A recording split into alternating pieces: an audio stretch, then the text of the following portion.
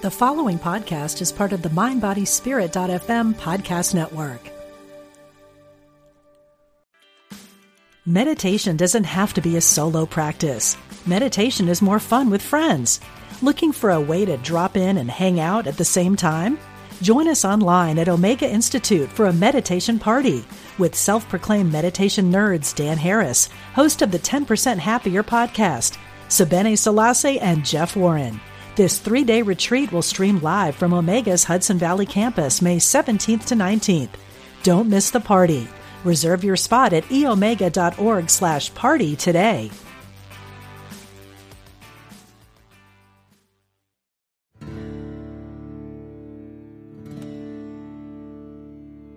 Welcome to Spirit Matters, where we explore matters of the spirit with leading experts from across the spiritual spectrum, all designed to enrich and enlarge your wisdom, deepen your joy and peace, and awaken your inner connection to the divine. Here's your host, Philip Goldberg.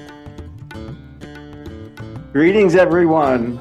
Welcome to Spirit Matters, where we have illuminating conversations with wise people to help you along in your spiritual path. And before I forget, I want to remind you that this is the second version of Spirit Matters. The first, which I co-hosted with Dennis Ramundi for many years. You can find the archive of that one at spiritmatterstalk.com. Here, as we're building an archive, you can go back, if this is your first experience with me, go back and listen to previous interviews at the MindBodySpirit.fm platform. Today's guest is an old friend of mine. Connie Zweig is a retired psychotherapist, a former book editor, a meditation practitioner and teacher for almost as long as I've been one. She's the author of many books, including co-author of Meeting the Shadow and Romancing the Shadow. She's the author of a novel called A Moth to Flame about Rumi, the great Sufi poet. And most recently, well, not most recently, but recently, The Inner Work of Age, Shifting from Role to Soul, and her new book, which we'll talk about now, Meeting the Shadow on the Spiritual Path, subtitle, The Dance of Darkness and Light in Our Search for Awakening. I have had over many years, many wonderful conversations with Connie. Now you get to eavesdrop. Connie, hi. Hi, Phil. Thanks for doing this. My pleasure. So let's begin for the listeners who don't know you. Give us the origin story. Tell us about the early days of your own spiritual, what you call holy longing, and what got you on the spiritual path, and what brought you to the work on shadow that you've become well known for. Okay. So when I was in Berkeley, 1967, 68, at 19 years old, we were striking the psychology department because they were killing rats. We wanted them to stop killing rats. And so we were closing down the building, and I noticed that a really cute guy walked out the door, and I decided to follow him. He had this braid all the way down his back to his tush, and he was very attractive to me. And we started talking as we walked down Telegraph Avenue, and we talked all the way down the road to my apartment. And at a certain point, he said to me, well, I'd like to date you, but I can't do that unless you start TM. You can't get any more 1967. Right. So I didn't start for any holy reason. I started because I wanted to get to know this guy. But what happened was, after my initiation into transcendental meditation, I noticed that I was able to quiet my mind, and a lot of the anger that I was carrying began to dissipate. And so I decided I wanted to meditate more. So I began meditating for longer periods, and then I went off to a retreat. And at the first summer retreat I went to, Maharishi, who was the founder of TM, was there. And there was a lot of really interesting intellectual content. There was a lot of sense of community. And I noticed that I now see this as a projection, but at that time, he looked to me like the ideal human. I didn't know that I had this image in my unconscious shadow about a yogi. But when I saw it outside of myself, it resonated.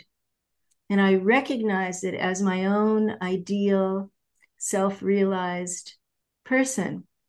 And so I became more and more engaged, went off to teacher training course, as you did, began to teach people how to meditate. And I was involved for about a decade. And then at a certain point, the TM movement, which had started kind of open and accepting and non-hierarchical, began to become more rigid. There began to be more requirements to get new practices. And there were also rumors that Maharishi was telling people to be celibate, but was having sex with his students. And those things began to kind of build a charge in me, the hypocrisy, and people were lying in order to get advanced techniques. So I left. 1979, I left the community. And it was really a painful passage for me because I lost the purpose and meaning of my life. I lost my community. My friends wouldn't speak to me anymore. Actually, Phil was an exception to that. I lost the relationship to the teacher, and I really didn't know what to do about the practice. For a while, I continued the practice on my own, and then eventually I gave it up. So in later years, when I was married and my husband and I were doing different kinds of practices, we met another teacher who held the Kundalini lineage in India, and we went to meet him in Rishikesh. And I had an experience of this very advanced yogi who was also sexist and contemptuous and very undeveloped psychologically and relationally. And that was kind of shocking to me. I mean, in retrospect, I can understand this was a sannyasi who had lived on the street, basically. I don't think he had formal education. And even though he was spiritually advanced, somehow I expected him to be emotionally advanced or relationally advanced or, current with women's equality. But none of that was the case.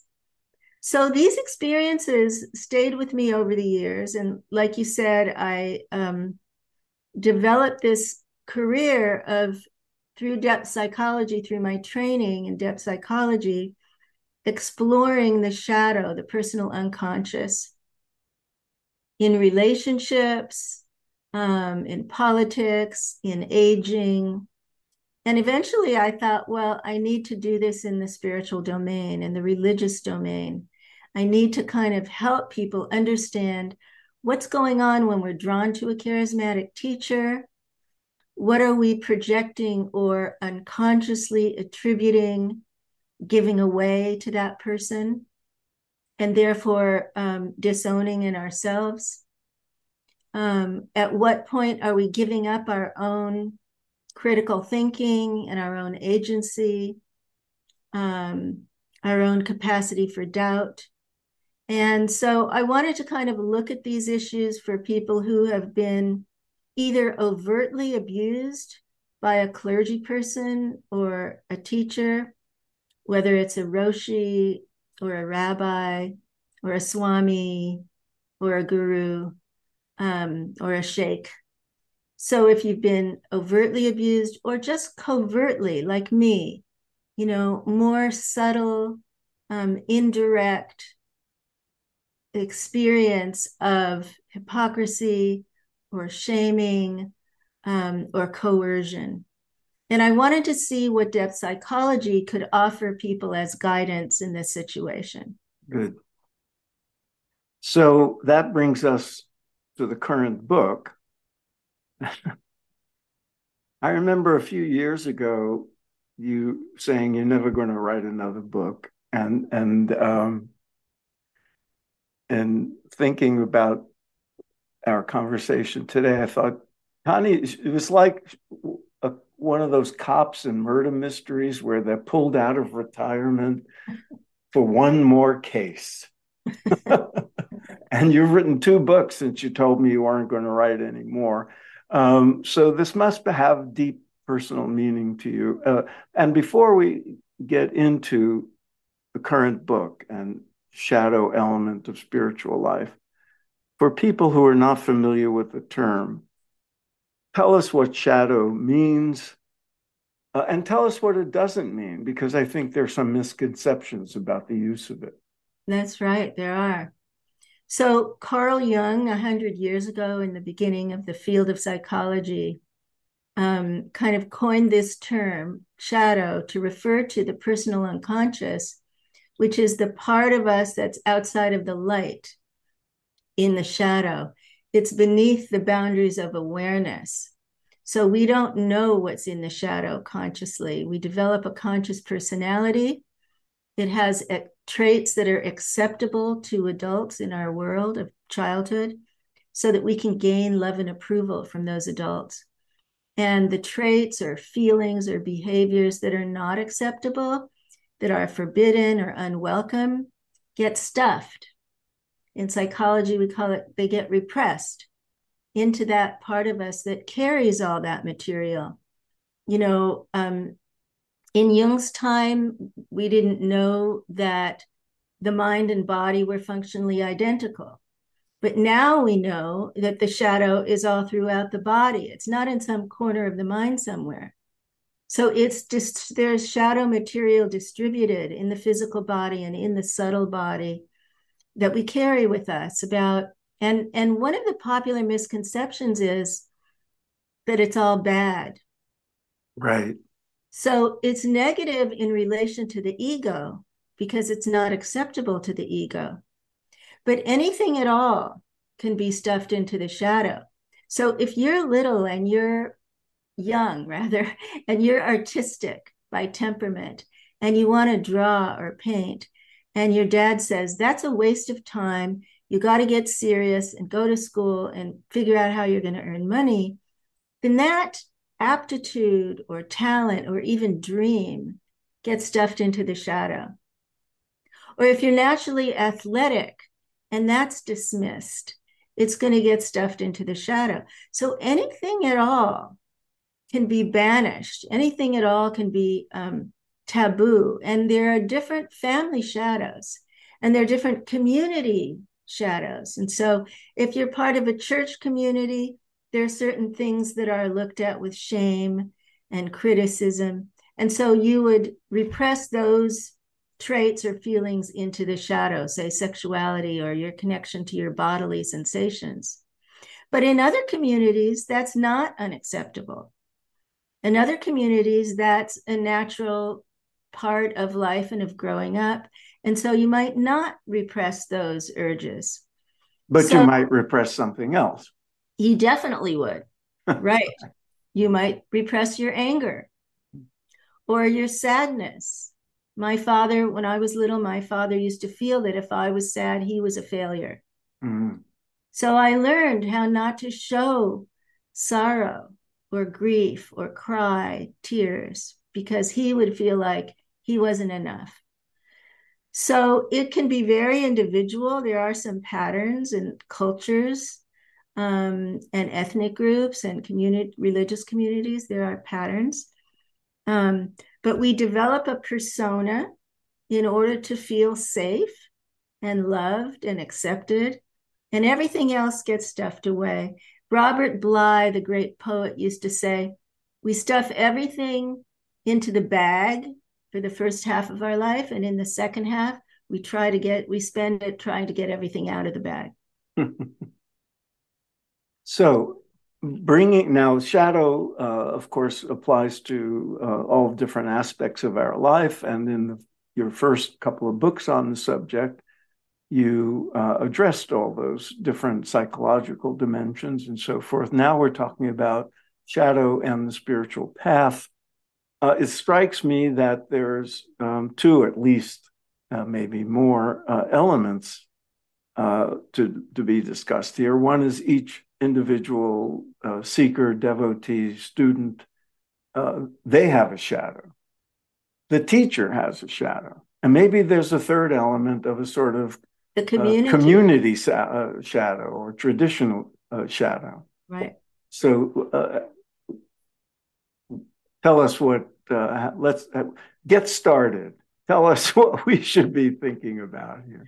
Well, typically, if we go back to my story, I was young and I was giving away certain elements to the teacher that I couldn't see in myself. So it was a positive projection. Some people call this a golden shadow. I don't really use that term.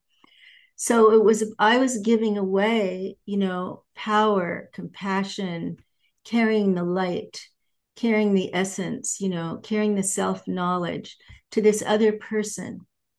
And so as a result, I felt more childlike, more naive, more dependent on his wisdom, more in the student position, even into my, I was like 30 when I left. And so that unconscious dynamic of projecting those qualities onto him held me in that position for a long time. And at a certain point, the tension between my position, my role in the community and in that relationship was in conflict with my own growing doubt and need to individuate, need to separate from the community, need to think for myself, need to find my own path. And so that tension, which often happens for many people, can lead to a separation. It's happening, as you and I both know, with people leaving traditional Christianity now, because they're questioning the precepts that they've been given growing up, that maybe they've been educated with, and there's a tension inside them because they're wanting more to think for themselves or be able to question or be able to create their own lifestyle. And so a fundamentalism of any kind, whether it's a mystical fundamentalism or a Jewish fundamentalism or a Christian fundamentalism, can often lead to that moment of self-doubt, doubting the teacher, doubting the community, and disorientation. It's an identity crisis, really. The flip side of that is what's going on in the teacher. Mm-hmm. So in the teacher who is carrying these idealized projections by hundreds or millions of people, let's say in India, Sai Baba, let's say millions of people, what is that like to carry all that projection of goodness, of perfection, of enlightenment or awakening? What is that like? It creates an internal pressure on the teacher. First of all, to be able to maintain the dynamic so that adoration and devotion continues. So rather than hand back the projection, which as therapists we're trained to do, most of them want to maintain the projection in order to maintain their power, their entitlement, their grandiose self-image, right? And some of them may be in advanced levels of consciousness, and some of them may not. They may simply have had a state experience of awakening that then dissolved. Or be exceptionally charismatic, and we assume that, yeah. So some of them may be awake, some of them may not be awake. So, and that, throws into the whole conversation, what is awakening? Yeah, that's coming up. That's another question, right? So the teacher, he or she wants to hold on to that position, but the teacher also has shadow material. So what is in the teacher's shadow? Ken Wilber said an interesting thing in The Religions of Tomorrow. He said that shadow material is stored in the chakras, in the subtle body. And you and I, in our lineage, might call that Lesha Vidya, the remains of ignorance. So if there are remains of ignorance, which is from the Vedas in India, even in awake states or levels of consciousness, those remains of ignorance may catch someone at a moment of vulnerability. Perhaps he's feeling isolated and doesn't have any peers to talk to, or perhaps she's feeling overwhelmed and fatigued. Whatever that moment is, that shadow material can act out. And what happens? The teacher goes into a rage. She's triggered. Or she criticizes and shames someone. Or he becomes physically abusive to keep that person, that student, in his place. Or he sexually assaults a female student. So chapter 5 in the book is all about the many, many dozens of scandals that have come out recently in the last few decades about that precise event. When the teacher's shadow acts out, what is going on in those circumstances? What are the systemic conditions that are supporting the teacher, propping up the teacher with impunity so that there are no consequences to acting out the shadow? And what is going on in the obedient student, the disciple, the acolyte, that becomes tolerated, that either becomes denied or tolerated or even accepted and spiritually rationalized. Right. Oh, that, sex with the student is going to raise her kundalini, or kicking the student is going to reduce his ego.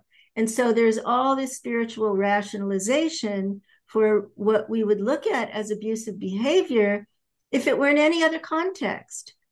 And if it were in a secular context and we didn't think that person was enlightened, we would look at it as abuse.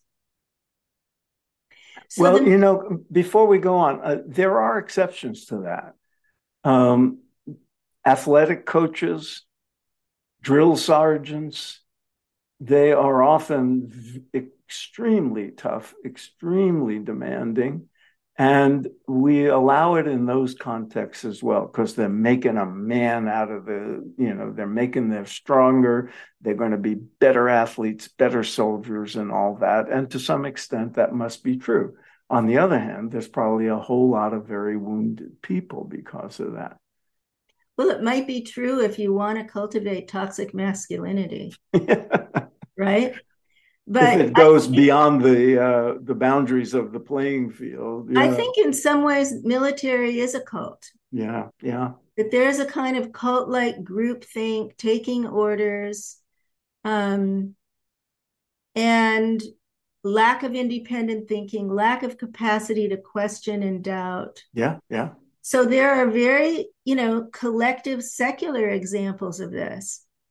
That are disturbing. In some ways, I think the Me Too movement really helped us become more aware of that happening, especially of sexual assault in the military, in the workplace, in the educational system, But it focused on secular environments. And so what I wanted to do was extend that into the religious world. We all lived through the Catholic priest sexual abuse scandals in the 80s, child sexual abuse, which continues. I mean, the stories continue now to this day. They're still paying off dioceses. But we don't really understand why that happened. And we don't really know about systemic changes that have been made in the Catholic Church to prevent that. So I wanted to look at those questions in spiritual communities and see if there were any models for how we might change the system. And I found a few. So I tell the story of a few communities, Kripalu yoga community. Yeah. We had, by the way, for the listeners, I also had to look into this matter of guru abuses in American Veda, and I found Kripalu was a good role model for how things were handled. And if one of my early interviews on this podcast, if you want to hear it, is with this current CEO of Kripalu and Stephen Cope, the psychologist who was present at the time of their scandal. And so I commend you to listen to that as well. But go on, Connie. So there are other examples. The LA Zen Center also had a sex scandal with the Roshi, and everything exploded. And a female Roshi came in and she redesigned everything. She took down the hierarchies. She taught them how to look at their shadows. She changed the meditation from facing the wall to facing each other. She redesigned the masculine-feminine dynamics. So there's some hopeful examples. However, they're few and far between compared to this epidemic that we're seeing now, in which individual teachers are really isolating their communities. They're taking them further and further out of mainstream culture, physically isolating them, and really doing terrible power, sex, and money abuses. So that's some of what I look at in terms of the dynamics. I also, there's another idea from Ken Wilber that has been really meaningful to me, which is that we don't develop globally, unilaterally. We develop along distinct lines of development. And so the teacher in India, the Kundalini master I went to see, was highly spiritually developed, but he didn't have emotional development or moral development. And so I urge people to look at their teachers and see, can you see moral development? Ethical rules and agreements being followed? Can you see emotional development? And is there something you can do to bring that to your community, to introduce that if you're not ready to leave? If you're not in that dilemma of should I stay, should I leave, but you're settled there for some reason, it's working for you, how can you introduce these questions about hierarchies, projection, group dynamics, group coercion, group think, and emotional development and moral development, which are typically really lacking when spirituality is being focused on. And when the teacher comes from a tradition where those things are basically ignored, especially if it was a monastic tradition and a different culture. Let's go back for a moment to fill in what questions the listeners might have with some of the things we mentioned. And they're related. The two of them are related. In the subtitle of your new book is The Dance of Darkness and Light in Our Search for Awakening. So the first question is, what is awakening? What do you mean by it? And how has your understanding of that changed over the course of your own life and work? And the second is, in that context, to tell us more about lines of development, because like you, Wilbur's delineation of that had a lot of meaning for me as well, explained a lot. So those two questions. No small thing here. Yeah, right. What is awakening? So awakening is a verb. Consciousness evolves naturally in human beings. And I remember I was in my 20s, I found a book called Coming Home by Lex Hickson, in which he described the transcendental experience as the root experience of every major perennial religious tradition. Right. And his idea was that the dogma came later, but they were all rooted in the founder having that experience. So what is a transcendental experience, or a mystical or a non-dual experience? It's an experience of awareness without an object, pure consciousness rather than contents of consciousness. So if you have that experience in meditation, you might think, oh, I'm awake.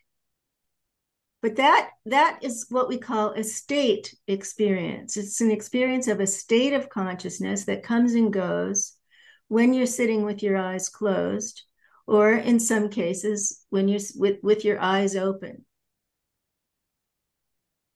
What happens as that expands or deepens into daily life?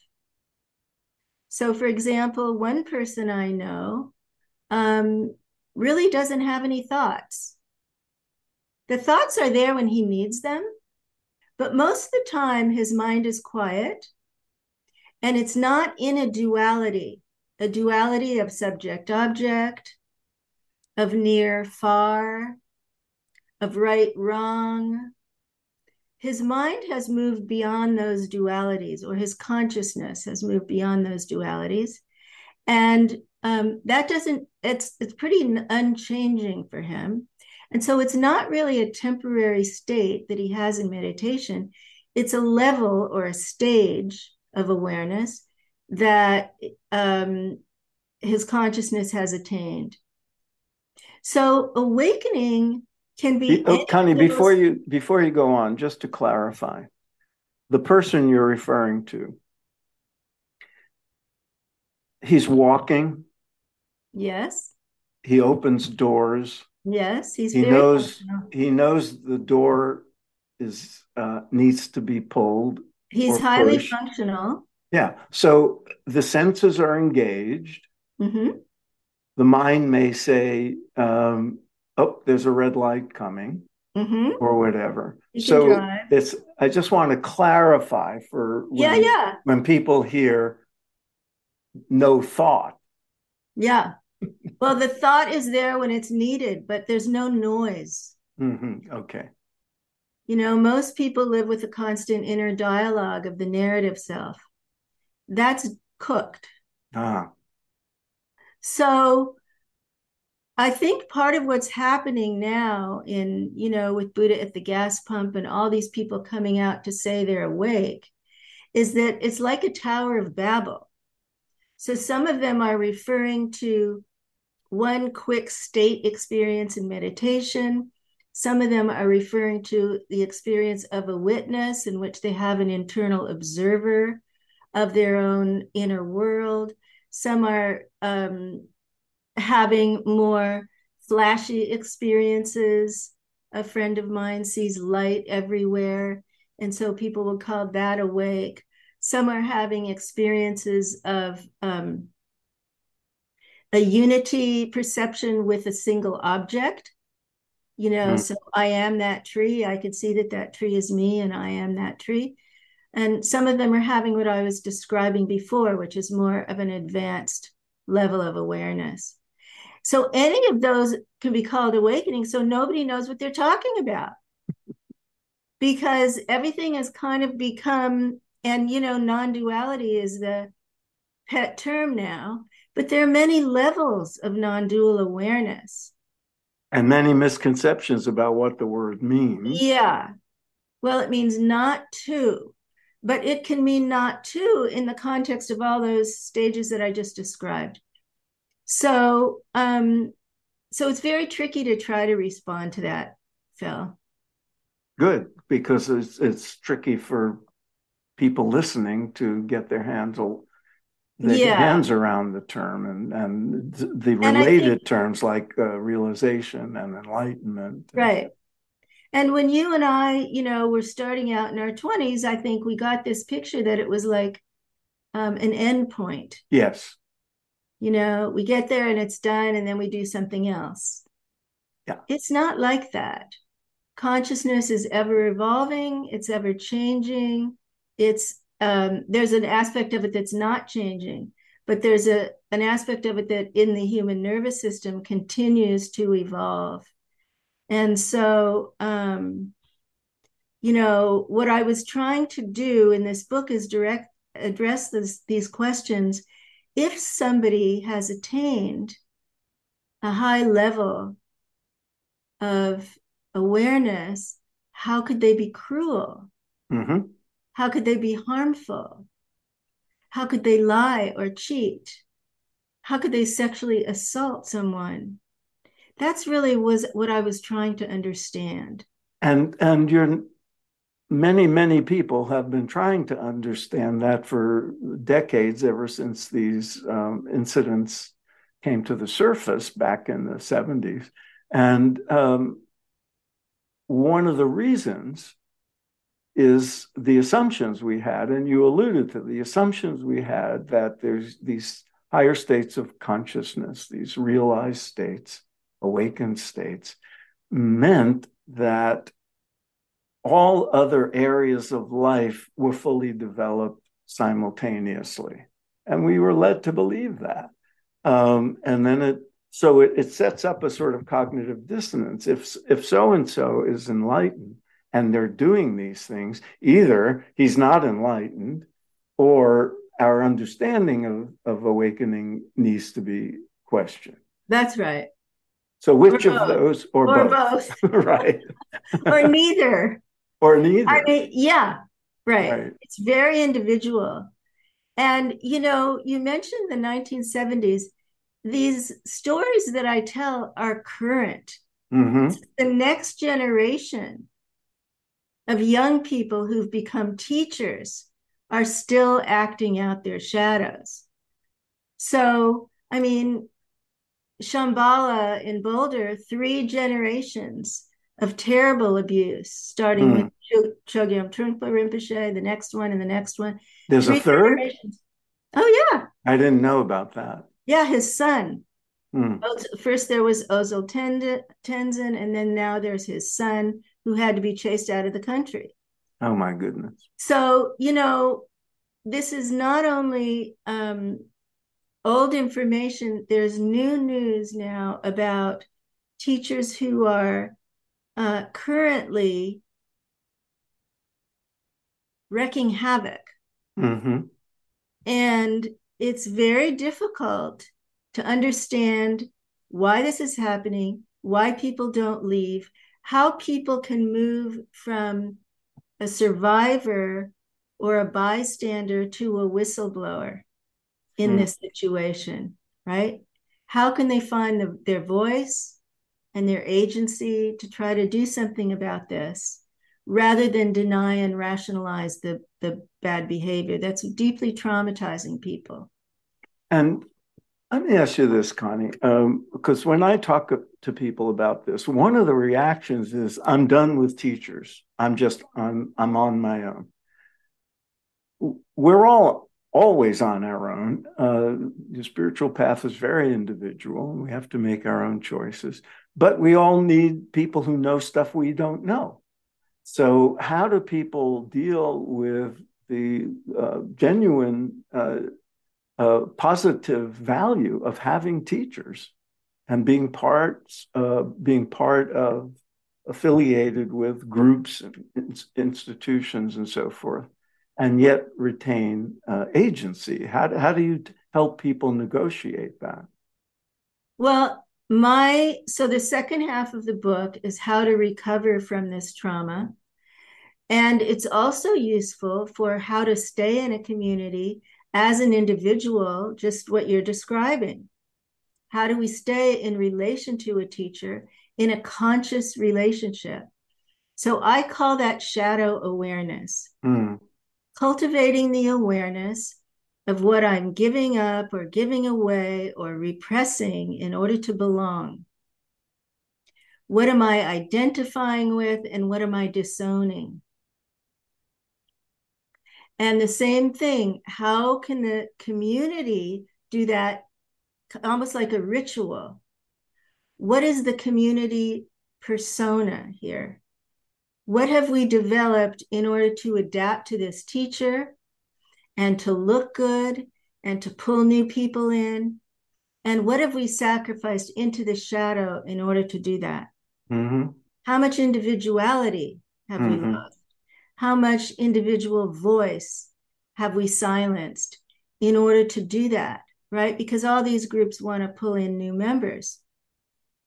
And, for teachers who are open to psychological work, who are not solely identified with their spiritual state, but recognize that there are other kinds of inner work, they can do self-reflection and peer counseling as well.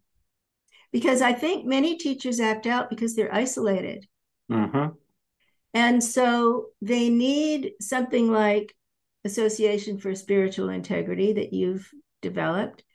They need people they can share their fears with or their risks.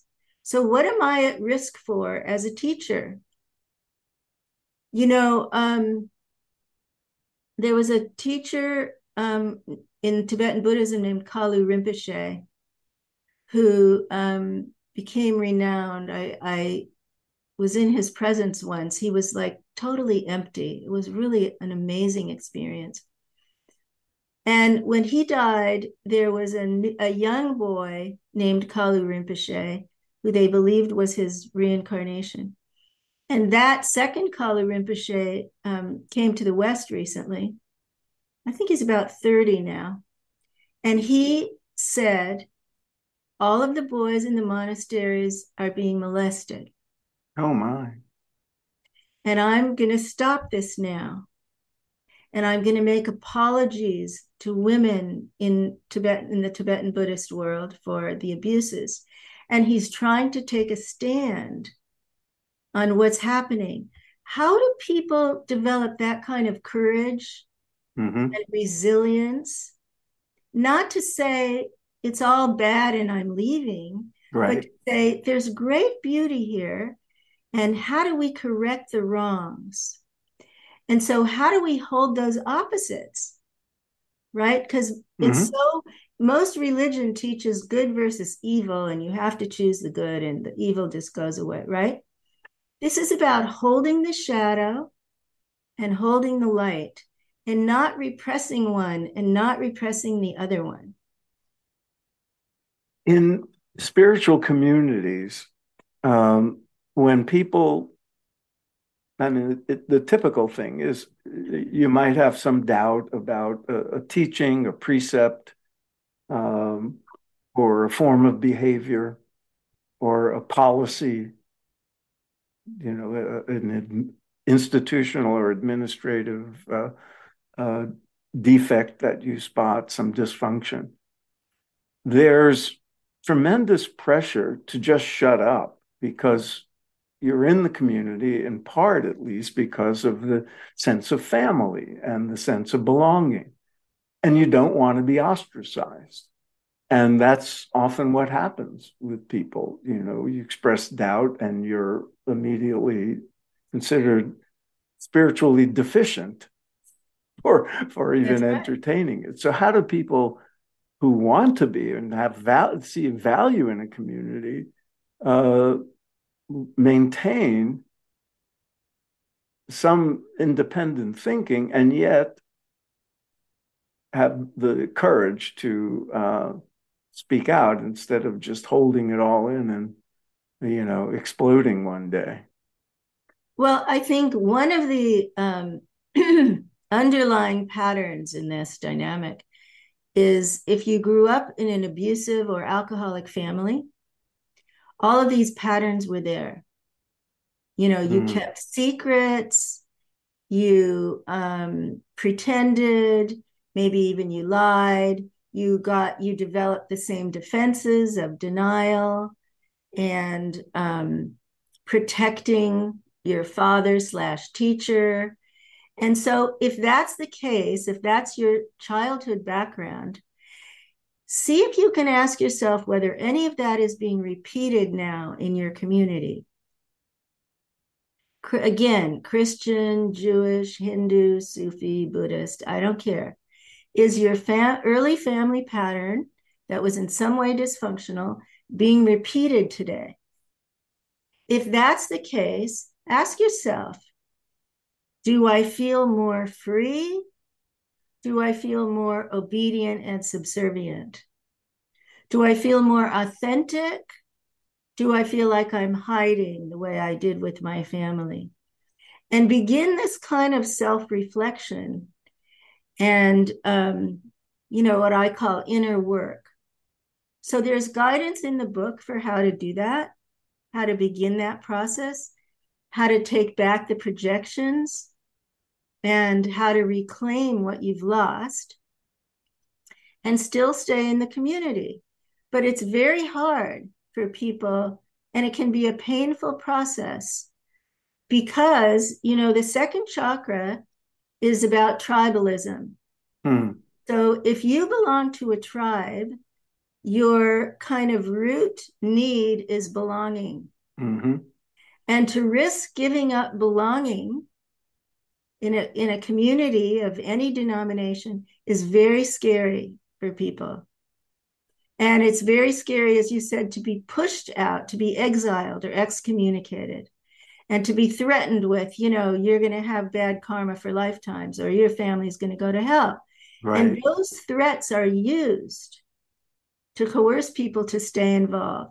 So it's complicated, and it's not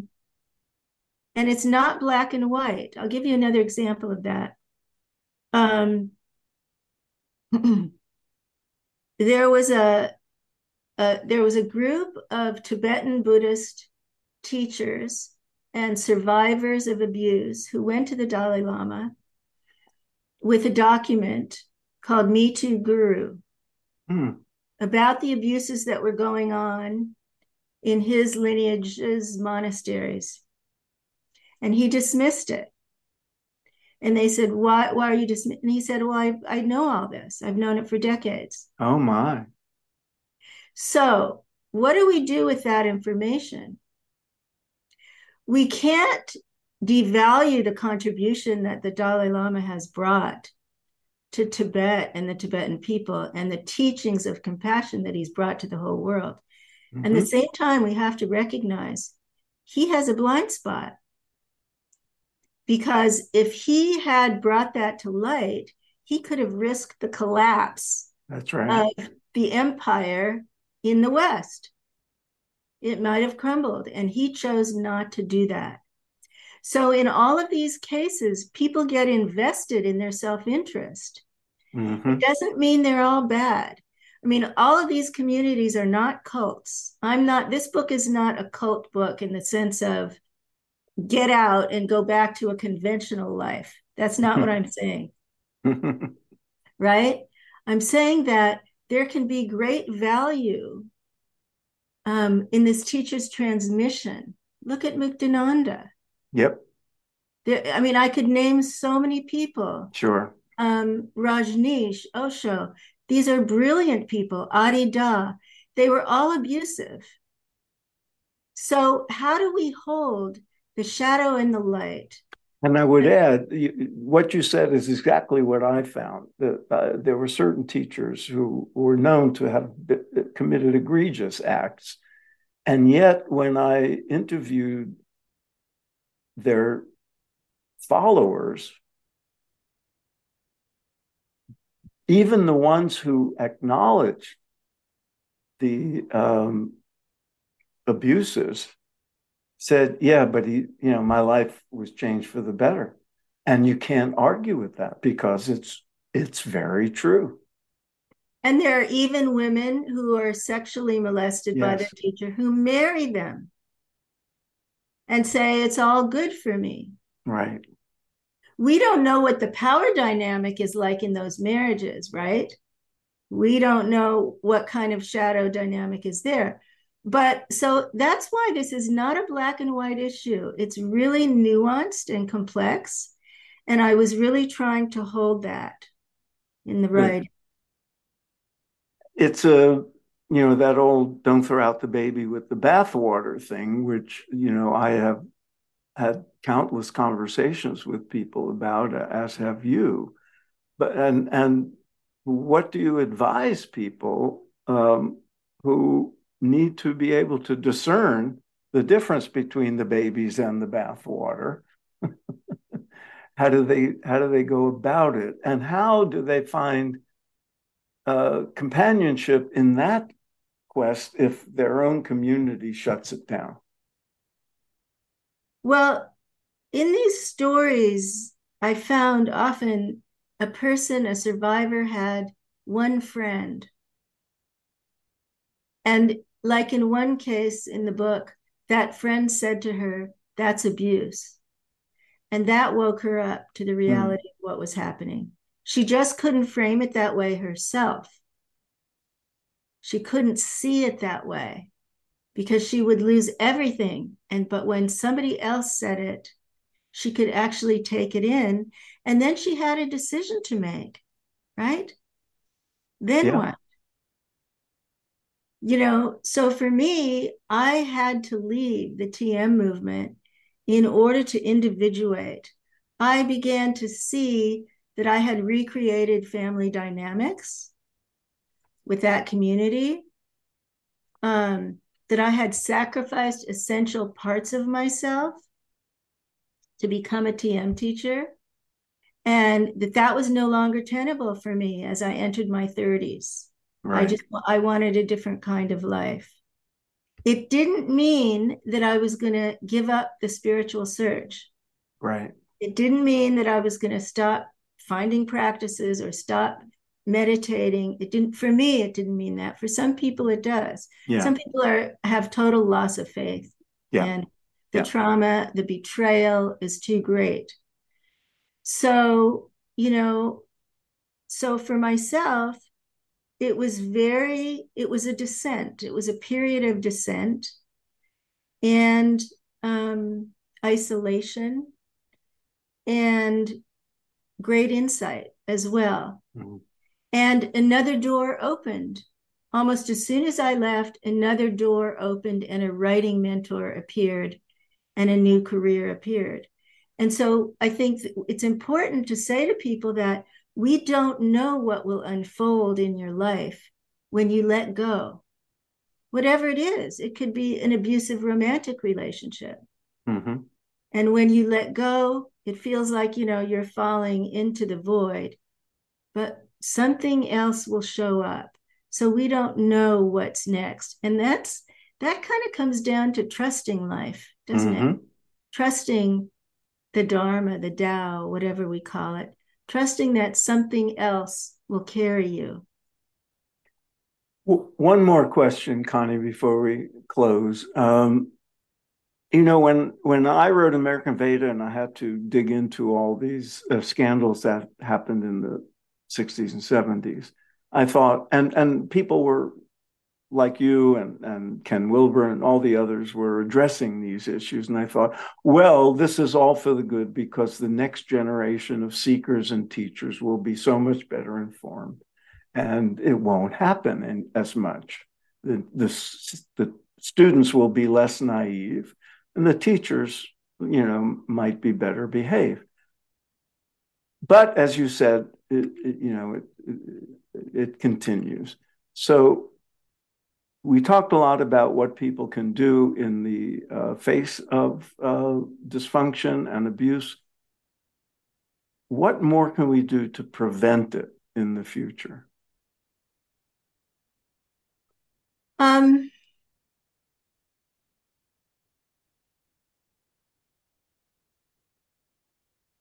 I've been getting a lot of emails from people about this book who have been really suffering with some kind of religious trauma or betrayal or spiritual disillusionment. And it's happening. Well, anyway, so the prevention part, so mostly I hear from people where it's already happening. So the prevention part seems to me to be about trainings for teachers who are open to the psychological line of development, the emotional line, the cognitive line of development. And I don't know if there are that many teachers who are interested in that. If they come from Asia and they're told from birth that they're special and they, are entitled to, open monasteries and build an empire and sit on a throne, I'm not sure they're interested in developing these other lines. So it's But about... they could still behave ethically and morally, even if they're on a throne.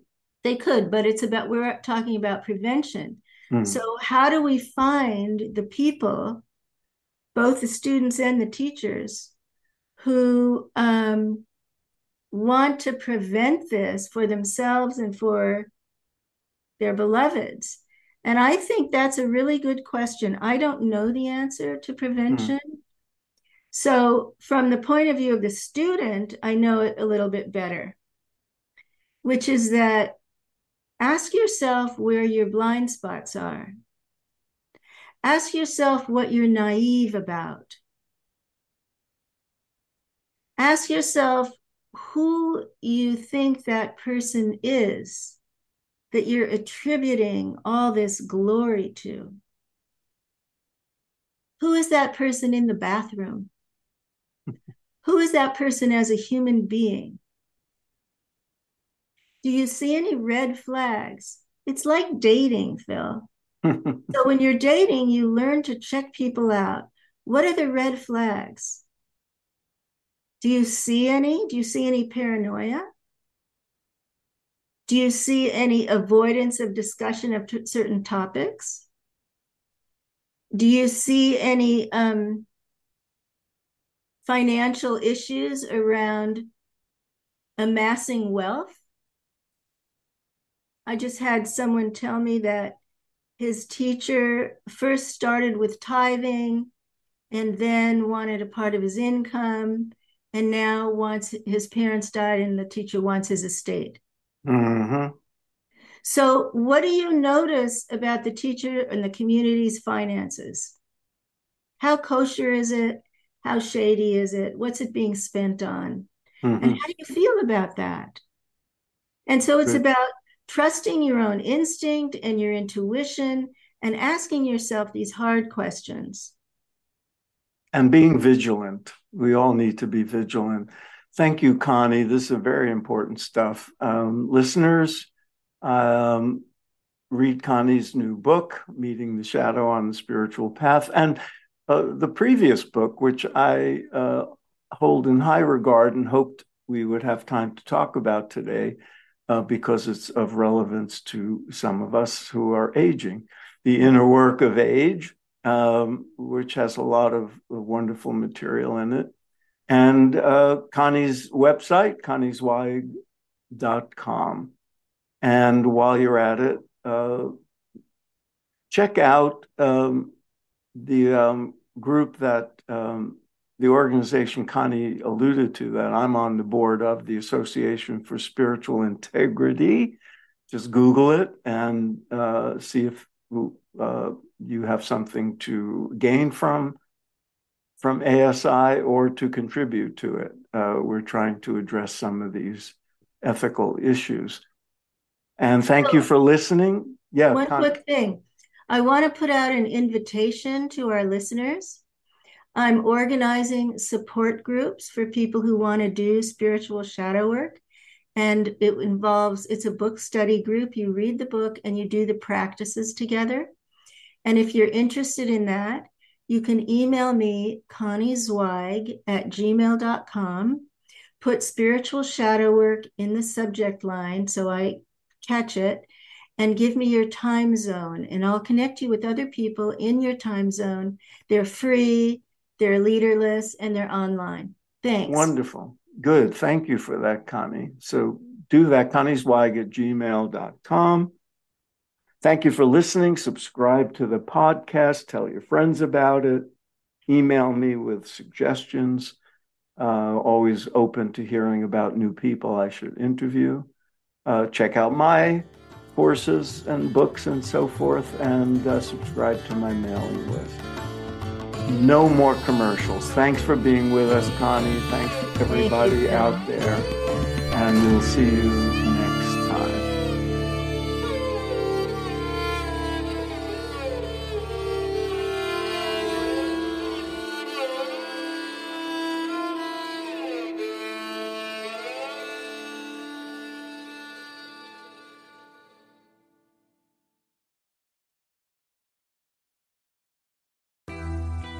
I'm Suzanne Giesman, and if you've ever wondered about life after death or if it's possible to connect with a higher consciousness, I invite you to join me for my podcast, Messages of Hope. It's my mission to share with you that our loved ones who have passed are always with us, and we are so very loved. I want to teach you how to live a consciously connected and divinely guided life. Listen here on the mindbodyspirit.fm podcast network.